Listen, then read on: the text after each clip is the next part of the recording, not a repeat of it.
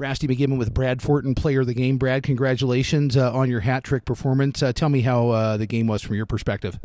Yeah, it was good. It really opened up for us, and things were just clicking, lines were rolling, and we had some success.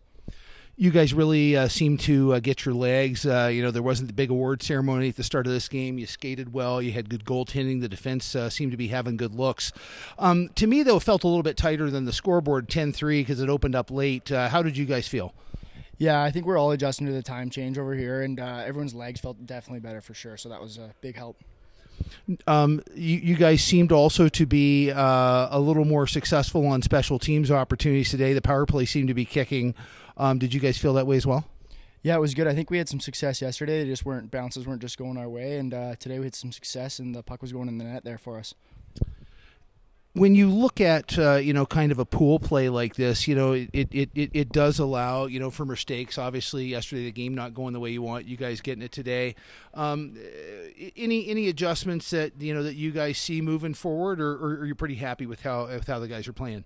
Yeah, I mean, we're always looking to improve.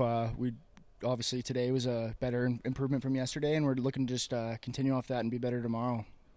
Anybody you want to say hello to back home? Just the boys back home, University of Jamestown, and my family back in Canada. Where specifically? Langley, BC. Fantastic. Well, hey, congratulations on the hat trick, player of the game, and congratulations on a big win today against Poland. Thank you.